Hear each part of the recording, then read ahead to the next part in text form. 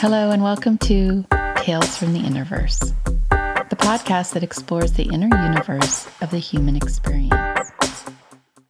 Hello, and welcome to Tales from the Innerverse. I'm so excited today to have my guest, Matthew Duffett.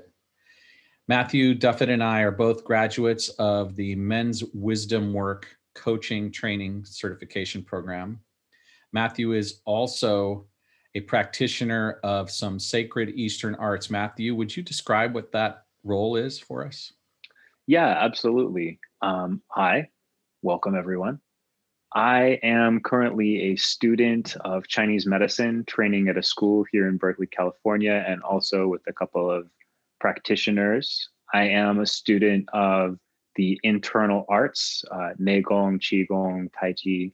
I have a couple of teachers, one main teacher, and it could be as simple as I practice herbalism, I'm studying acupuncture, and it could be as complex as it's a different way of viewing reality. And I like to get deep, so you know which one my preference is. Yeah, that's one of the reasons I'm so happy to have you on this podcast today. The word innerverse implies a whole host of things to me, and I'd love to just get your take on how that relates to your current studies and your view of the idea of as above, so below, as within, so without. Yeah, the law of correspondence. Absolutely. That's critical. So how does that relate to my studies? Well, the first thing is, in Chinese medicine, the view is that all of the problems come from the five emotions, or sometimes it's the seven attachments, or the 8 this or the 9 that, but it's the emotions. And it's not necessarily that the emotions exist or don't exist, but it's how easily do they move through the system. If they move easily through the system, no problem. If they get stuck somewhere, if they don't get fully digested, problems. And so when you say the word innerverse, first of all, as I said before, it strikes me as a very clever title for a podcast, and I'm excited to be here for that. And second of all, I'm kind of a smartass. I'm kind of like a spiritual smartass. That's my flavor. And so the first thing I want to do is get into the false dichotomy of inner and outer and above and below. And I think it's important. It's tongue in cheek, but it's also important. The law of correspondence, in a way, points to the false distinction of inner and outer. And I have been talking to a lot of people lately about the law of correspondence. So I love that this is coming up now. And I'm using that phrase. It comes from is it the Kybalion or yeah. And so that's a great book. God, if you want to understand reality, get into it. That was one of the first books I read where I was like, oh, they just wrote it all down. It's great wisdom. It is. Well, let's not diverge there. Take me into the innerverse as you see it. Like you talked about the 5 emotions and the 7 what? The 7 attachments. The 5 emotions are probably the 5 emotions are probably the most important because the attachments come after the emotions. But the number 5 is a number that is related mostly to change occurring. So in Chinese numerology, when you see 5 things, it's pointing to a change is occurring, a transformation is occurring.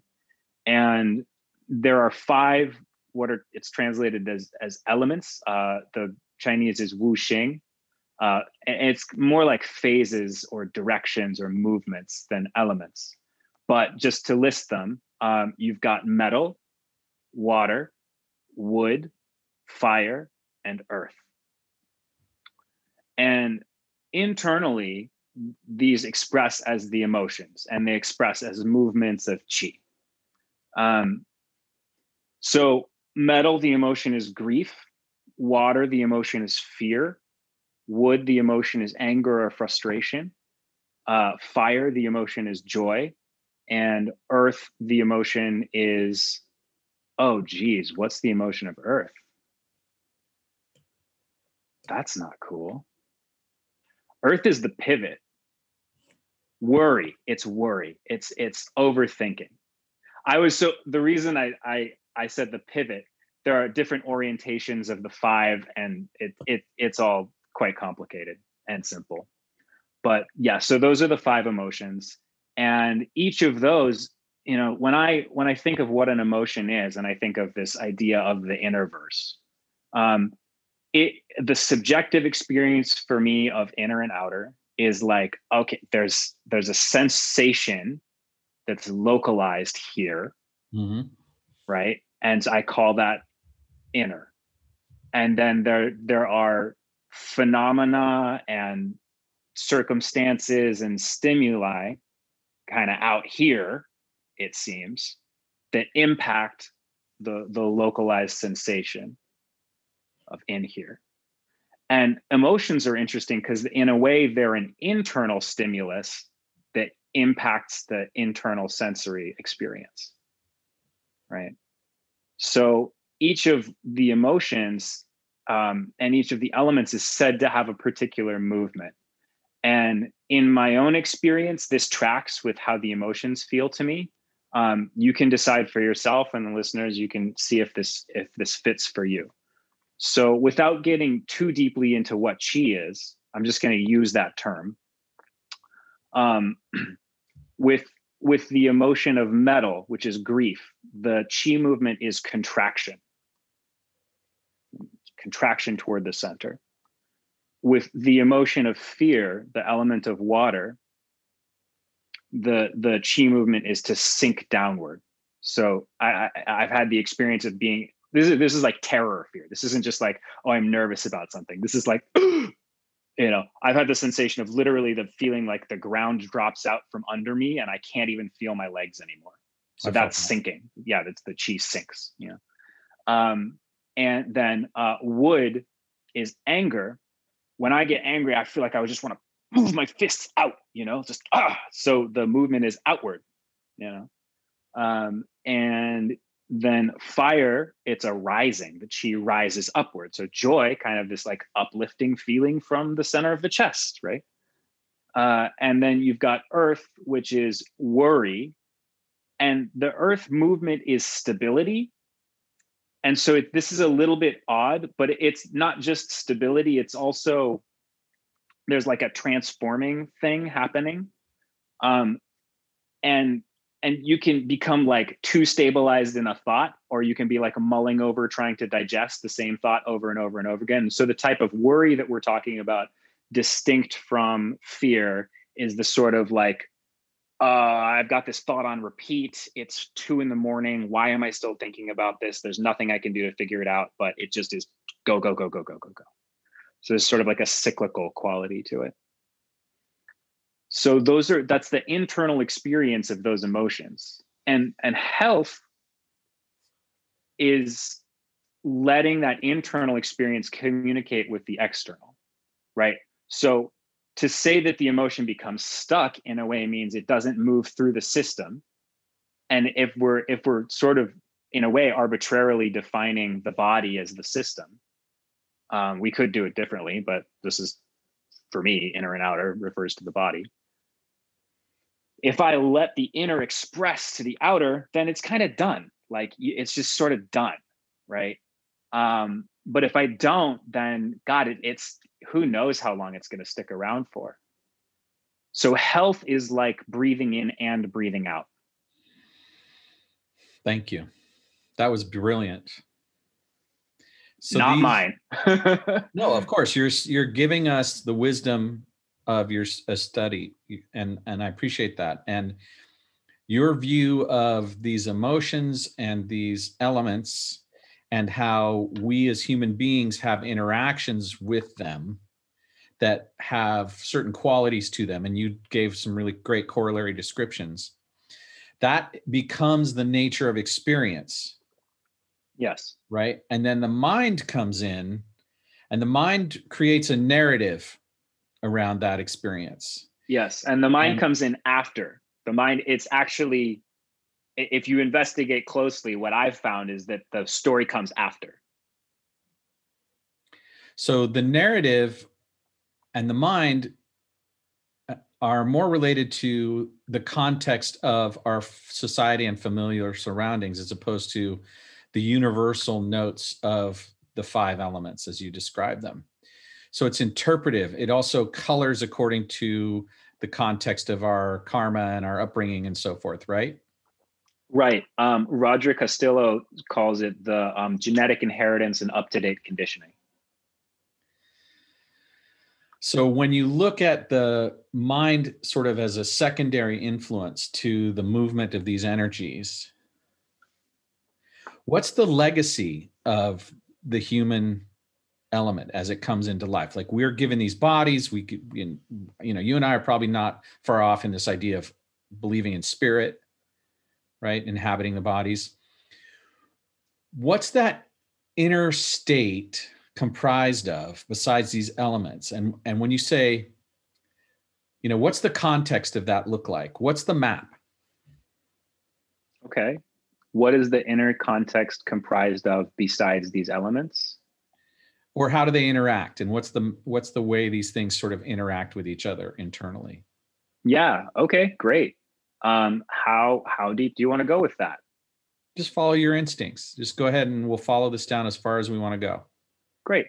So you mentioned spirit, and in Chinese medicine, the human experience in a way is seen as a possession of at least 5 different spirits. And then some of those have 5 more of this type of spirit. So I've certainly had the experience of, and you might hear people talking about, well, this part of me, this, but then this part of me, this. And then there's this other part that's like, and that's actually that's normal, but it's also, in a way, it's insanity.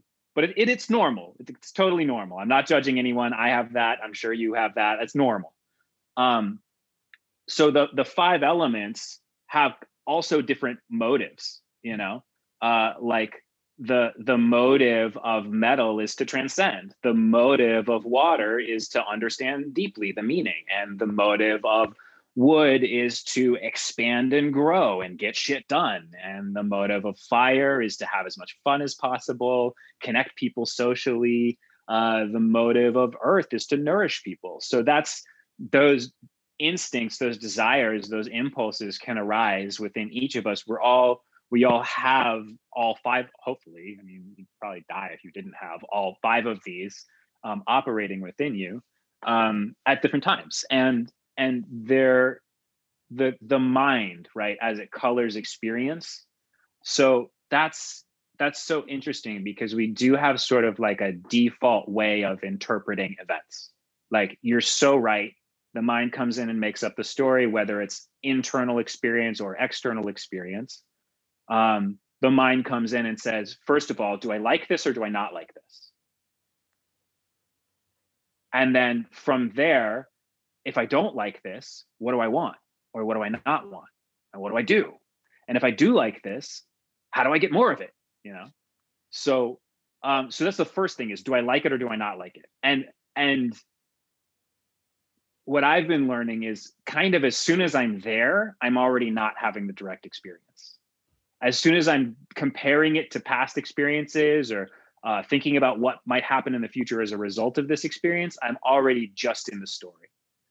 So, what else is there is, I mean, the goal of my practice is to have a direct experience of what the fuck is happening right now. Like, that kind of trite, pretty annoying saying, like, it is what it is, man. To actually live as if it is what it is quite profound.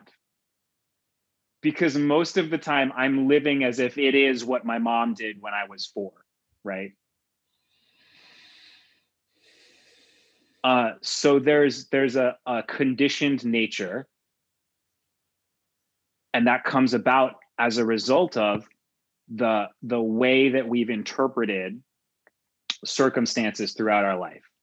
And then there's an original nature, which is the unconditioned nature, which is sort of, if you've ever experienced just pure awareness, that's kind of like, that's your unconditioned nature. That's like you prior to the stories, prior to who you think you were supposed to be.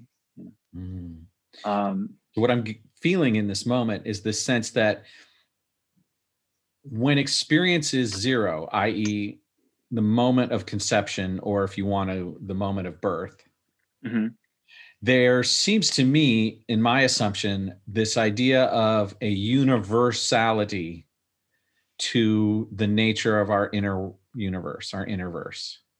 And you've described it with these 5 elements and the different things that go with them.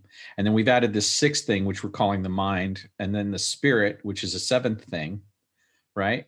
And so my question is to you is, I have this sense that it's a unity, that it's like we all come in and we have kind of like a basic unified aspect of ourselves that then is brought into shift, change, and energetic reformation through the encounter with being alive, through enacting karma. So the question is, does that jive with your point of view? Is this sort of like we all start with the same essential elements? That's a great question. I mean, it's not as interesting what I think about it, but it's an interesting thing to think and talk about, definitely. Do I think that? I don't think that. I think that there is an underlying unity. I think that at a certain level, there's nothing to make anything out of but spirit or consciousness or God or Tao or whatever floats your boat and doesn't trigger you. Yeah, absolutely. At a certain level, that. But I believe that the differentiation of that occurred long before I was conceived, way long before I was conceived. So I will never know actually what someone else's inner experience is. Language is not sufficient. Empathy is not sufficient. I will never really know that. So I can't actually speak to that, but I can imagine this idea of, as soon as there was a hot and a cold, or an inside and an outside, or an up and a down, as soon as that took place, now there's not unity. I mean, there is, right? It's just how you frame it, but like also it's not. So because I'm a unique configuration of, you can imagine a radial graph, right? Where you have these 5 spokes on the wheel, and then maybe the scale is 5, and I've got 5 points in the wood element, and I've got 4 points in the water element, and I've got 3 points in and so on and so forth. That's me, and that is my inheritance. That is actually my body. That is, I don't know if it's my mind, but that's me. That's me as a distinct thing within the soup of all of reality. And that's beautiful. Is that all one thing? Yes, you could say it's all part of one movement of the universe. And I do think that. And we call that Tao. And even the universe or not the universe, existing or not existing, is after Tao. So first there's Tao, then there's a bunch of shit going on. But all the shit going on is just, it's an expression of Tao. So the saying is, Earth follows heaven, human follows earth, heaven follows Tao. So there's a relationship between all of these distinct things. And so, no, I don't think vertically in the way that your hands moved. Would you say that that's how you experience it, as a vertical axis? Yeah, I do experience that on a vertical axis. Now, there's a lot of different ways of understanding what heaven, earth, and human are. But the really important takeaway is that humans shouldn't follow other humans. That doesn't get us very far. But that we should observe the natural order, and that health, in addition to being inhaling and exhaling, letting the internal and external flow, also letting heaven and earth flow. And in our inner experience, heaven and earth are the mind and the body. And then human is what is experiencing the interplay of mind and body. So I guess you could call that awareness in a way. Yeah. Or human being. How do you distinguish human and human being? The conditional verb usage of it. The unification of all those elements in beingness, being, right? We are. Yes. Yeah, I would say that the human is doing the being. Yeah. I can't help it. Doobie doo. Yeah, right. I mean, it's very profound. It is what it is. It's very profound. I really endeavor, though we do talk about really, deep and philosophical and esoteric subjects here. I really think levity is a really important piece to how we go about just having these conversations. So I'm glad that there's some humor here. When you talked about the 5 spokes, and there was a kind of individuation that was potentiated by different numbers that could come up for different human beings. Mm-hmm. I had the thought that there's also this context in the Asian calendar of people being born under different signs of the Chinese zodiac. Right. Are there relationships in the work that you're doing that also mirror that information? Yes, the beautiful thing about the medicine that I'm studying, and what really was such a relief for me, is that however you enter, you come into the same room. Whatever thread you grab, you pull the whole thing. So Chinese medicine is related, the astrology is related, feng shui is related, drinking tea is related, internal martial arts are related, external, it's all the same view. It's all yin yang, bagua, wuxing. Like it's all the same view. So yes, in addition to the 12 zodiac signs, and I don't know very much about the astrology, so I'm just going to do my best. In addition to the 12 zodiac signs, so that's a cycle of 12. You also have another cycle of 5. So you can have a fire tiger, you can have a wood tiger, you can have a metal tiger, So there are short cycles and long cycles and very long cycles, and the divisions are innumerable, and so they just call them the 10,000 things, right? And sometimes someone they'll have an astrological elemental type, like I'm a yang fire tiger, right? That's my astrological. But ironically, the motivation of fire in my being is where I have my greatest challenge. And then my acquired nature is more of a wood type. My acquired nature, if you listen to my voice, so this is another aspect of the 5 phases. There's a sound that each one of them has. So, like metal has kind of a sighing sound, water has a groaning sound. Like think Tina from Bob's Burgers. There's a little bit of a quality of that in some folks' voice. Like I have a tiny bit of that groaning quality in my voice. For wood, it's shouting. And that doesn't mean I'm gonna be really lit, but so if you listen, every single thing that I say is like a statement, and it's bop bop bop ba da da bop bop. There's another quality, the earth quality is singing. And so that's a modulation in pitch. And I might sound a little bit more like this. If I were an earth type, I would just be modulating my pitch up and down and all of this. And there would be a question at the end of everything. So that's kind of counter to wood, where the modulation is in volume. Right? Beautiful. So my acquired nature is more wood versus my inherent nature, which if the astrology thing works, would be fire. So that's one way that those play in. They also play in because the 5 elements are about the seasons, right? So it's all over. You can apply it's the 10,000 things.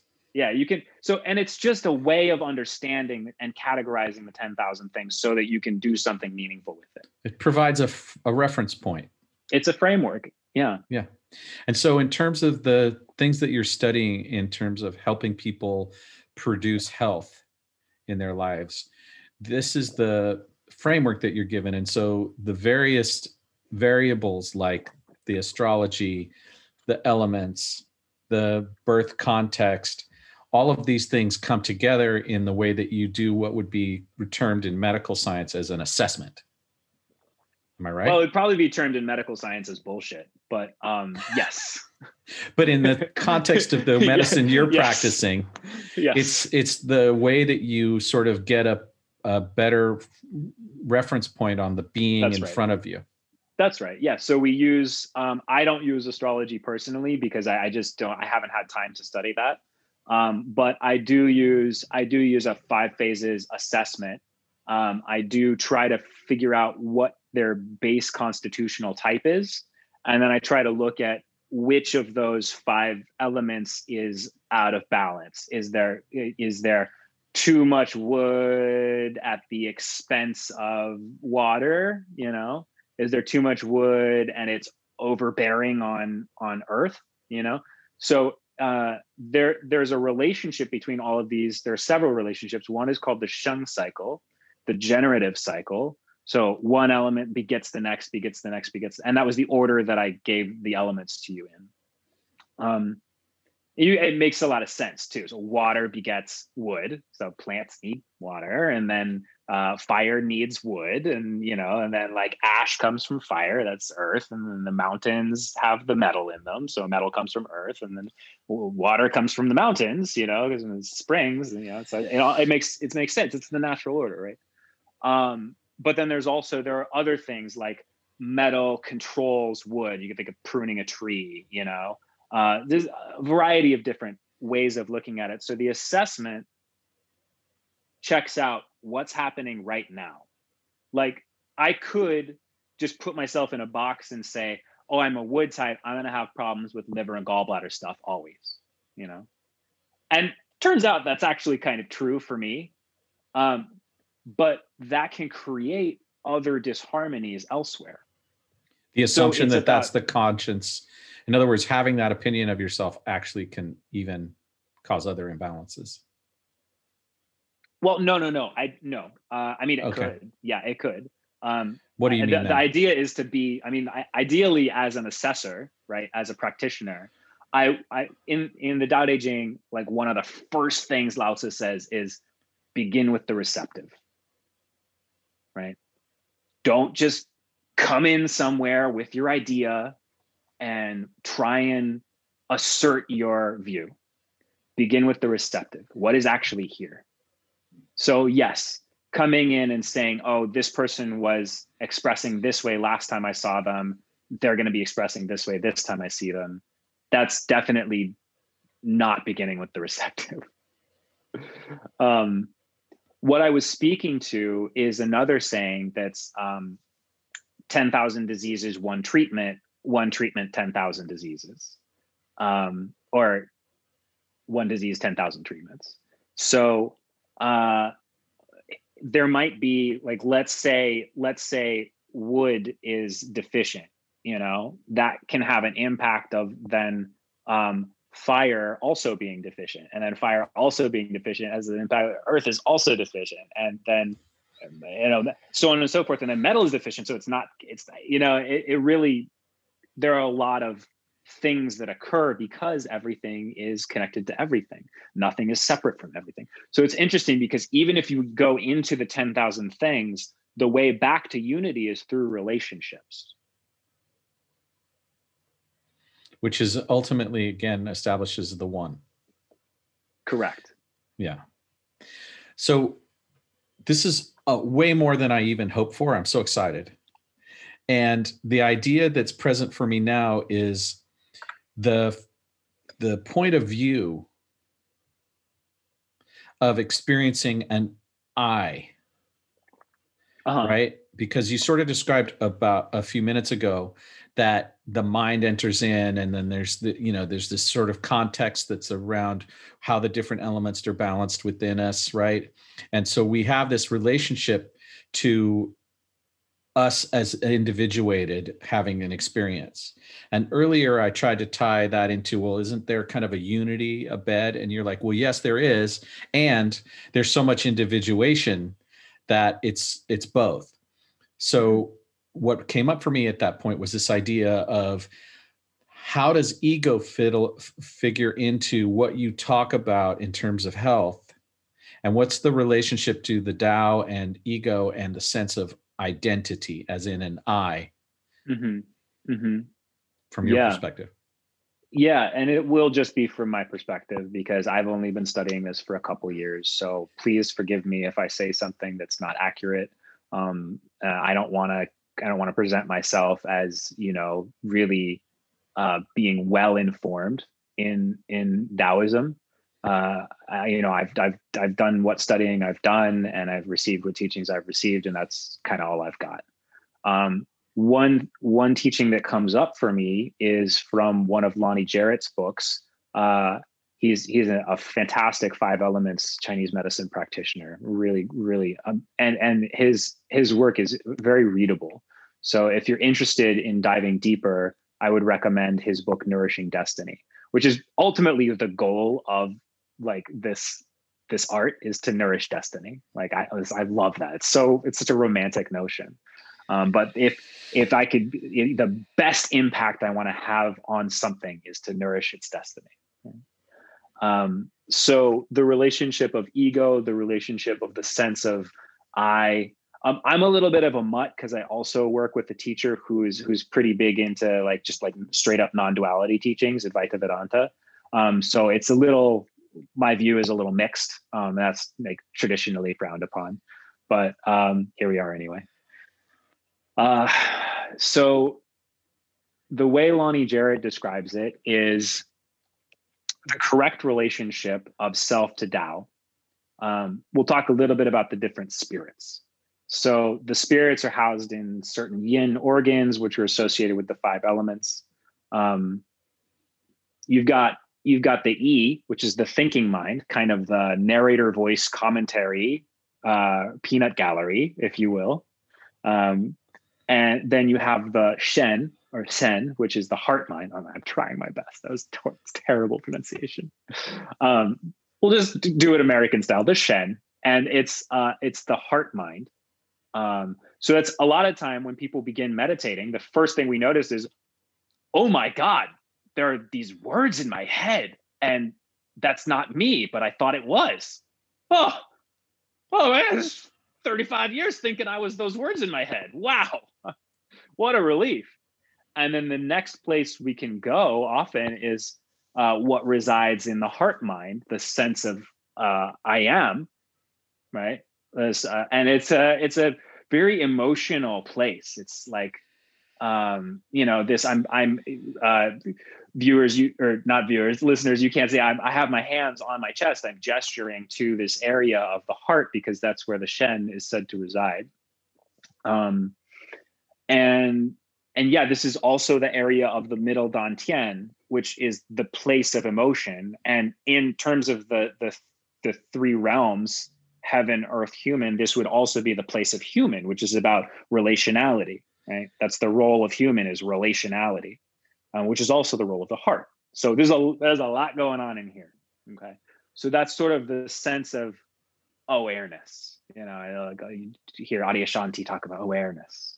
That would be this. And then you have another spirit, is the Zhi, which is the will, which is I will do, and that's in the kidneys. And that's kind of, it's like a libido in the sense of like, how is my zeal for life? Like, how much do I want to like penetrate life and just get juicy with it? Like I want to do things.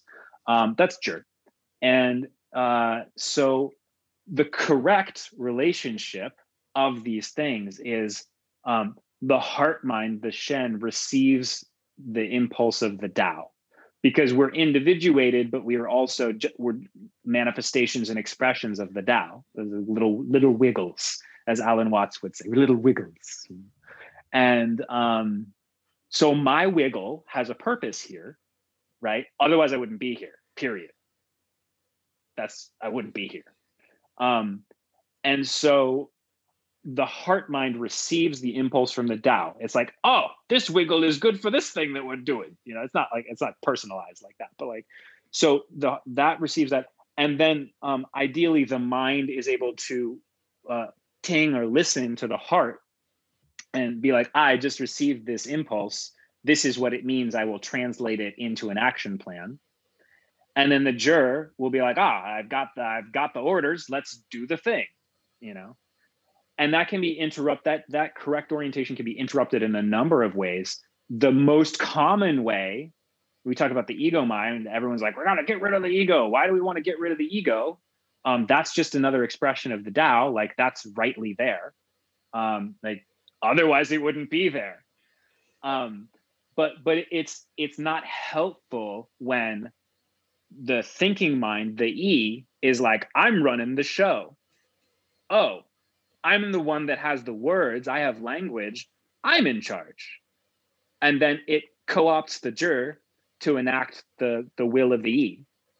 Now we're cut off not only from our own sensing relating space, but that space is sort of what resonates with universal Tao to receive the impulses of how to be in harmony with reality, So I can understand why people would be like, we got to get rid of the ego. When you have that orientation, it's very painful to be out of a harmonious relation. I mean, think about having a fight with your partner, or, you go fight with your friend, or any time when you're out of harmonious relation with someone. Yeah. Yeah. So the deep level of the medicine is how to reorient that so that the head is listening to the heart, and then the person has enough chi or life force. Shouldn't call it life force. Chi. So we could do a whole other 6 hours on what is chi. Well, before we do, finish your thought. Yeah. So you want to make sure someone has enough resources so that they can use their jur. If you are receiving the impulses and you're having right thinking about it, but you don't have enough energy or resources, whether that's internal resources like I'm tired all the time, or whether that's external resources like I'm hungry all the time and I need to focus on getting food. I can't be concerned with universal Tao right now.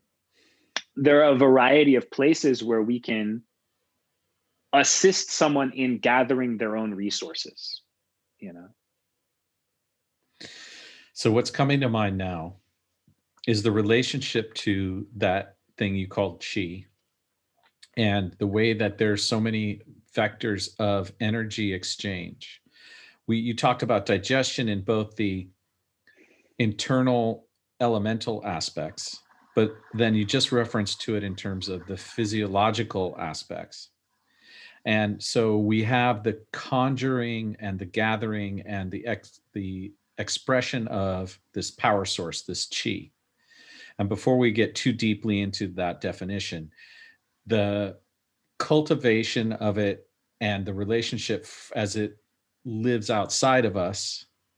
And then there's the internal chi. And there's a relationship between those two conditions or things, or however you want to term it. And so in this Tales from the Innerverse context, how would you describe the relationship between what the inner experience of chi is and the outer experience of it that has us use the word qi gong, or acquiring chi? Mm-hmm. Hmm. You ask long questions, Mark. I'm very curious. And I don't know is a perfectly acceptable. What I'm looking for is the relationship again between the inner and the outer. Yeah. I like this theme a lot. So there are a variety of different definitions for chi, and there's lots of different types of chi. There's wood chi, earth chi, fire chi, water chi. Yang chi, yin chi, cha chi. There's so many different chis. A couple of really fundamental definitions that I like. Chi is change. And an important view for this Chinese medicine world, or this Chinese scientific paradigm, is it's not about the objects, it's about the relationship between them. So to say there's qi means something is going on in this relationship between these objects. There's enough qi, stuff is happening. Right? There's not enough qi. What's supposed to be happening isn't happening, you know? So some qigong schools are about like gathering qi from the heavens, gathering solar qi, lunar qi, qi from the planet, qi from the pine trees. And that's fine. I don't do that. I'm training with someone else who has a different view on that. The training that I'm familiar with, the thinking is everything that needs to happen, all of the resources are right here in my body. Now I can resonate with those other things, it's great. Like, just go out into the woods, stand with a tree, you will feel different, guaranteed. But what my teacher says is, it's not like I'm energy vampire sucking in the life force of the pine tree, which, if you think about it, like, that doesn't sound that ethical. Like, no, sure doesn't. Unless I pee on the tree, then it's fine. No, well, what it sounds like is separation mentality. Yeah. So what's great is I can go and be with a pine tree, and I can feel the pine tree. I can open to it, I can feel it, and I can allow it to affect me. And now I'm resonating, like, you have a bunch of tuning forks in a room, you hit one, and then the tuning forks that will resonate do. So I allow myself to be resonant with this pine tree. Now I feel more like the pine tree does. And that has a good effect on my system.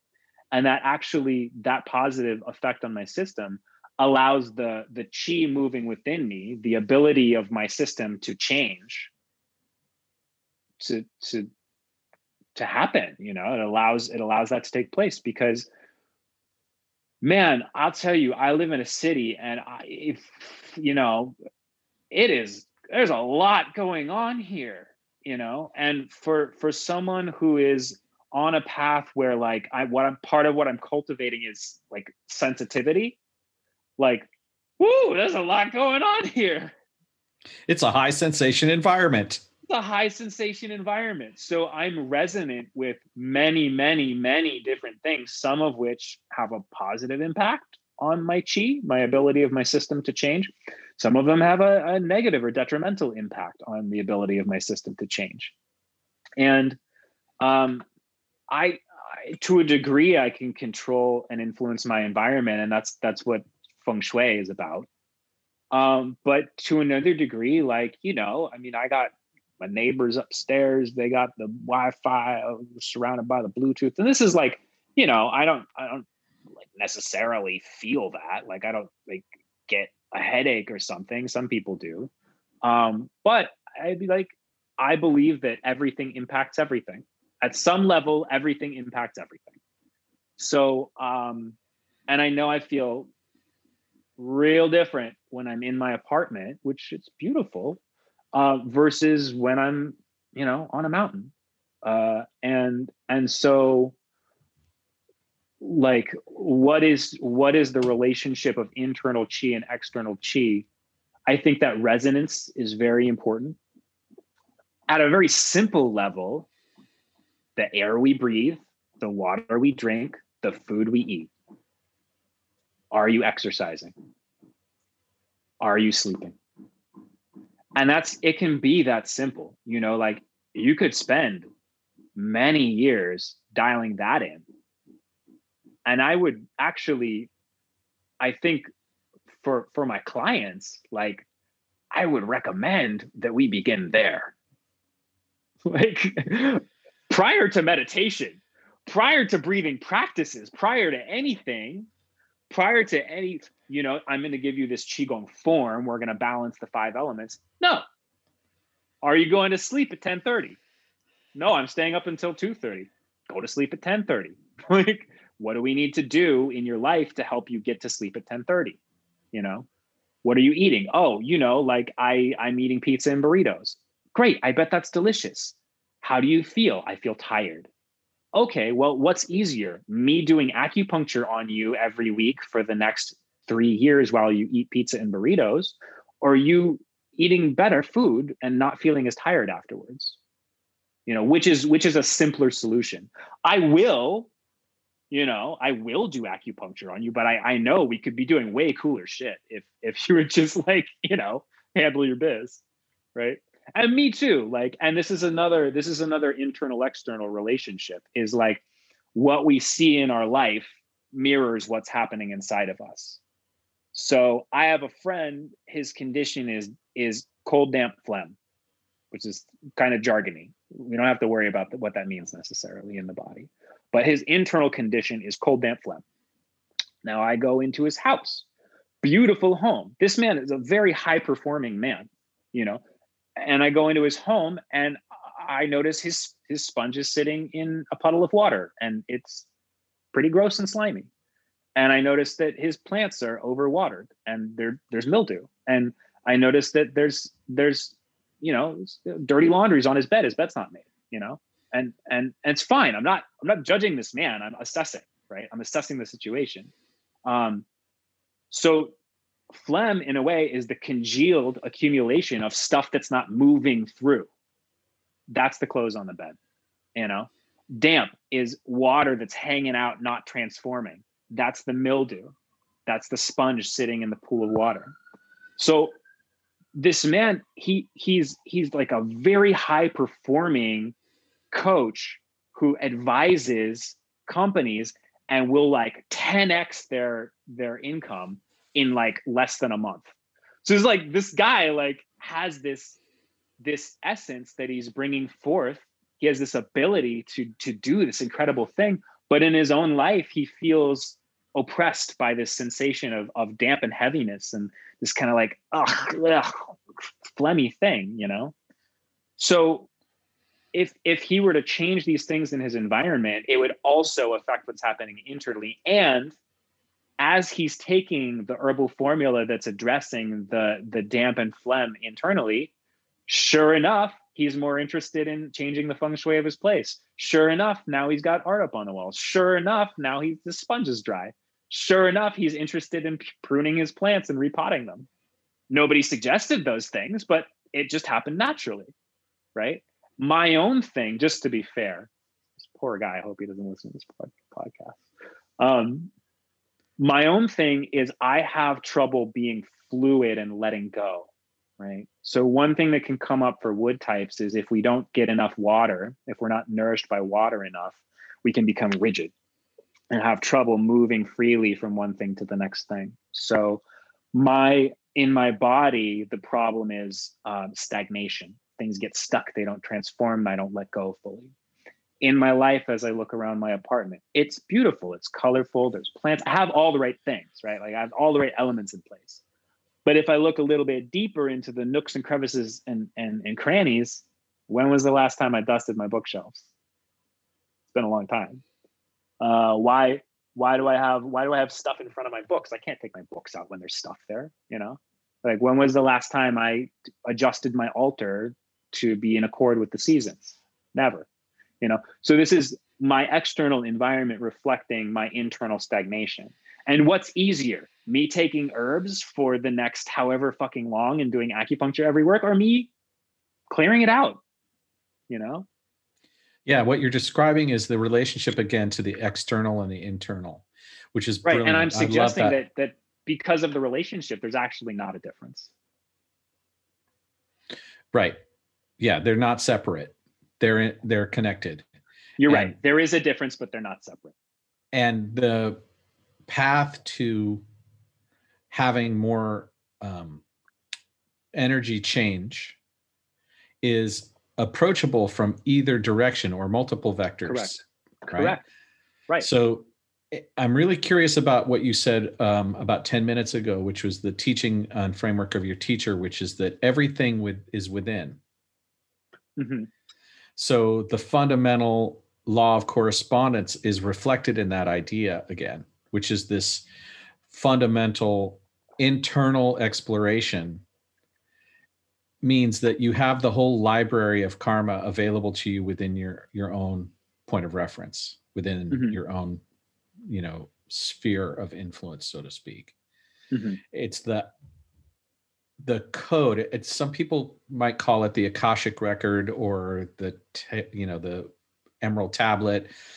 There's a lot of different ways to refer to it based on different modalities, but in terms of the context of, we are an innerverse worthy of exploration unto ourselves. Does that resonate with you? Absolutely. And I would also add that might not be the first place to start.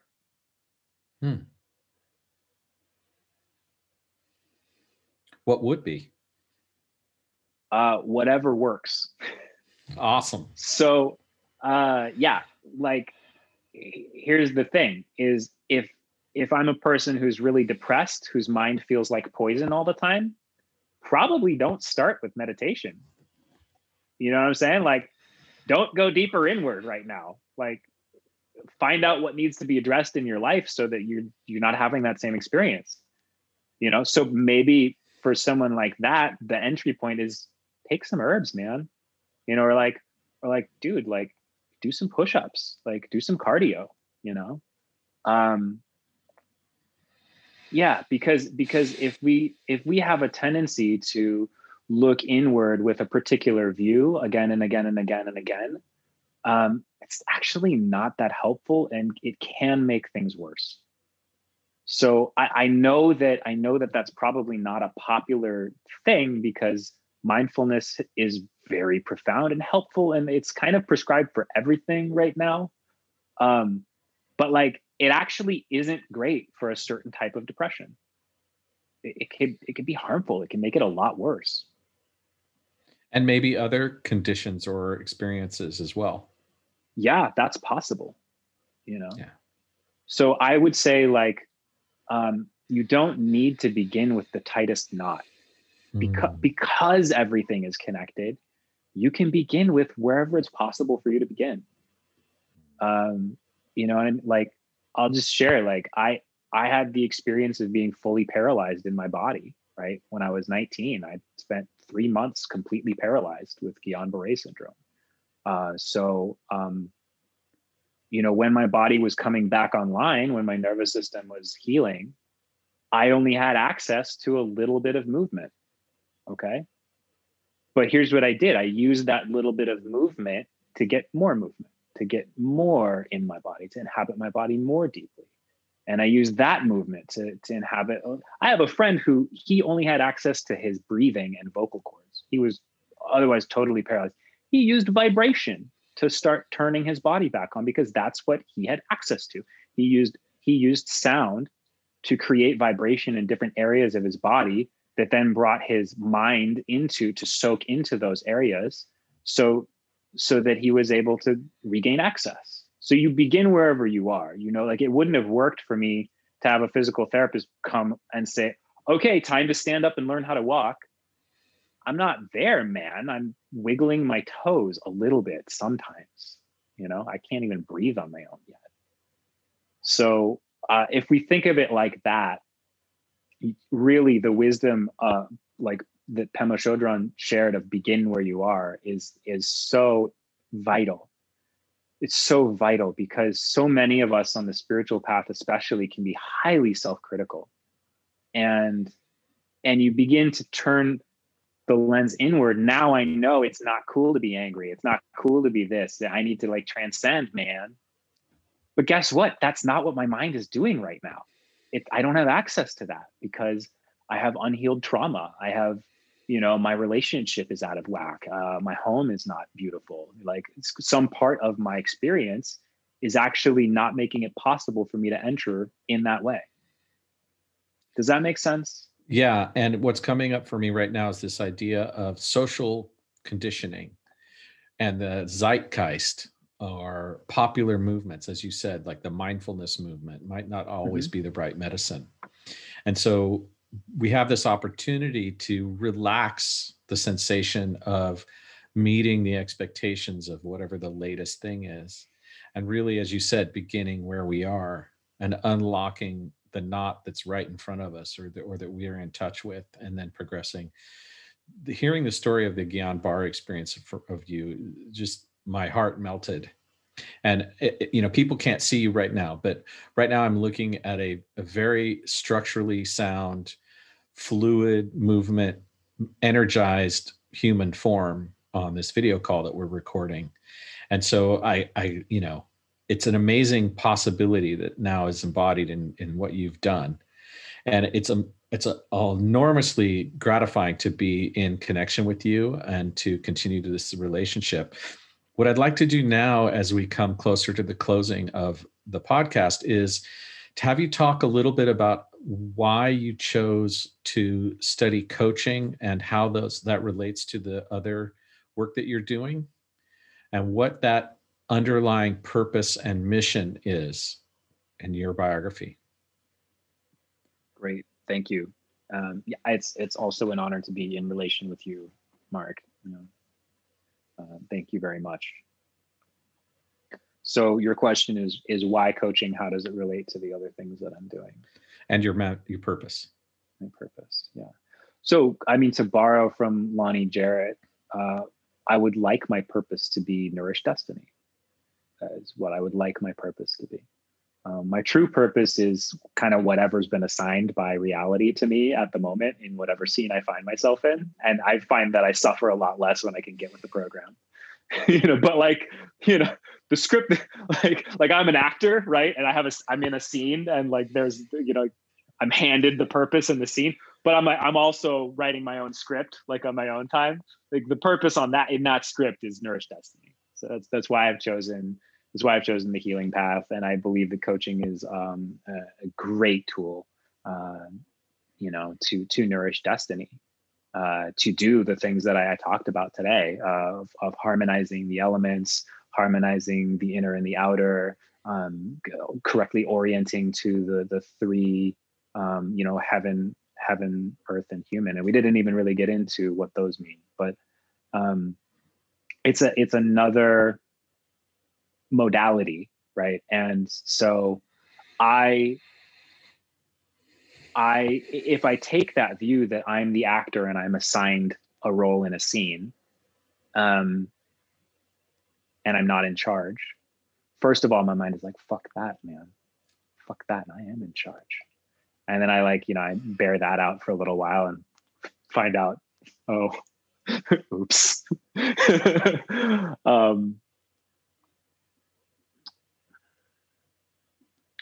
But that means that I need to be in a receptive place, right? I need to be receptive to direction. And where's the direction coming from? The direction is coming from life.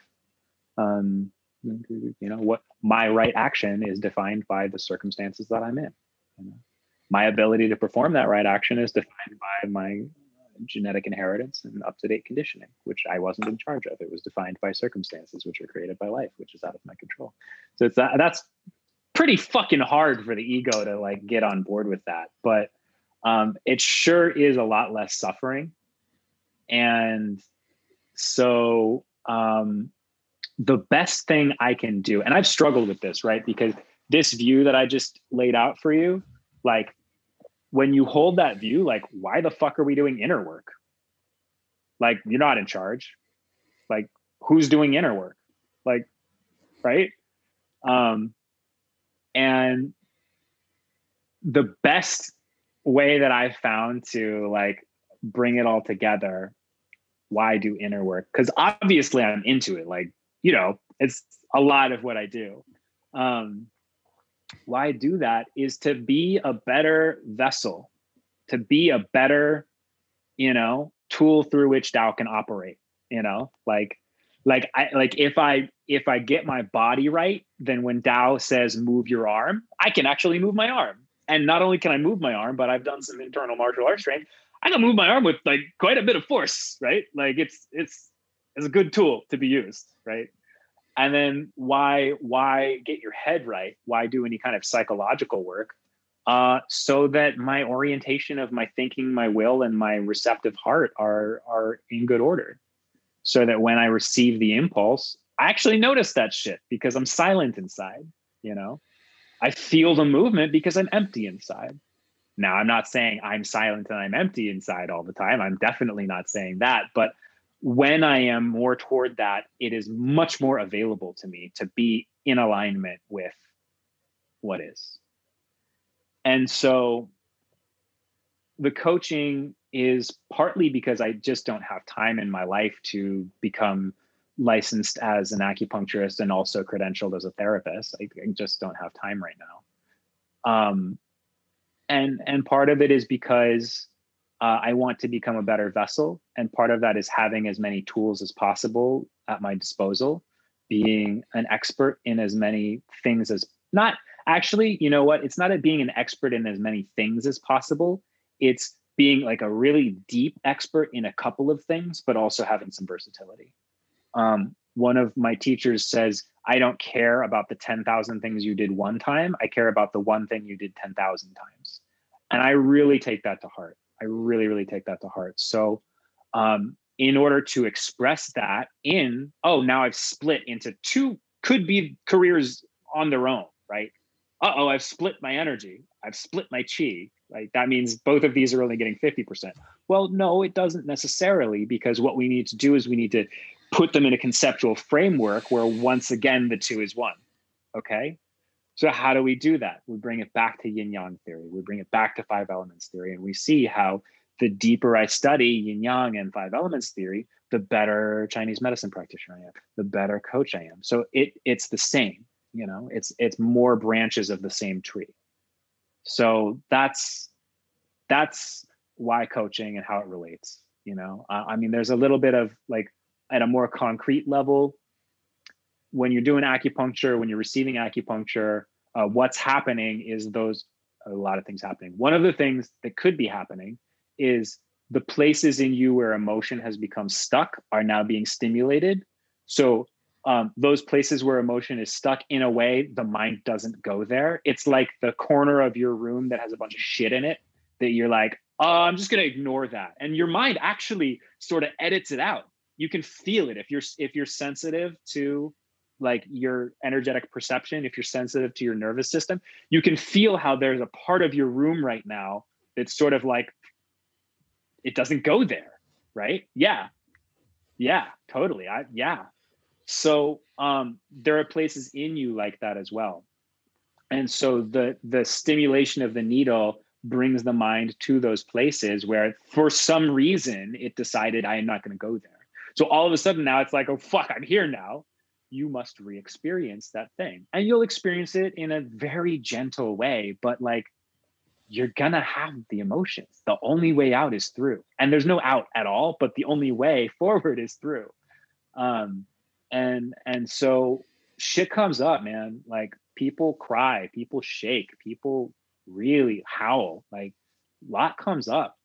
And in working with my teacher, who I work most closely with in the acupuncture field, he's a high volume practitioner.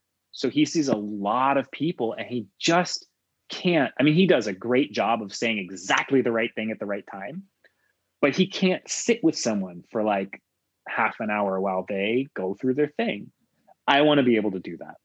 I want to have the tools to be able to do that. I will not be a high volume practitioner, most likely. And I want to be able to, when something comes up, help the intellectual mind understand what's happening. And coaching is a great way to do that. Wow. And vice versa. Like I could be working with a client in coaching for 6 weeks on the same issue. No change. But you know what? Come into the office. We're going to do some needles. Put a couple needles in the right place. All of a sudden, the system is able to change. Now the knot has been loosened by another modality. Now we have an entry point. So another thing from the I Ching is advance when the way is open and retreat when the way is closed. And the more ways of dancing with reality that you have, the more entry points are usable by you, right? So that's what it's all about for me.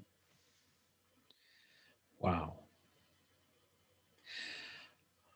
I feel so much richness right now. So much gratitude. And I'm grateful to your teachers and to you for the work that you've done that allowed you to be so present and accountable and clear. I loved the way that you were an example of I don't know when you didn't know, but you still had some offering for us. I think that's exemplary. I'll just say thank you.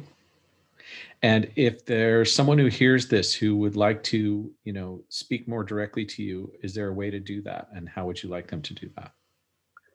Yeah, you're welcome to reach out to me on Facebook, Matthew Owen Duffett. You're welcome to reach out to me on Instagram, Wu Wei Feng Shui. I don't do feng shui, it just sounded really good, Wu Wei Feng Shui. And those are probably the best channels to reach me. Yeah. And I'd love to hear from anyone, any fellow cultivators on the path. Like, let's walk together, to greater harmony in the world around us and the universal possibility of a whole experience, a unified blessing for all of us. It's a beautiful prayer, Mark. Thank you. Thank you for your time, energy, and attention today, Matthew. I love you. I love you too, brother.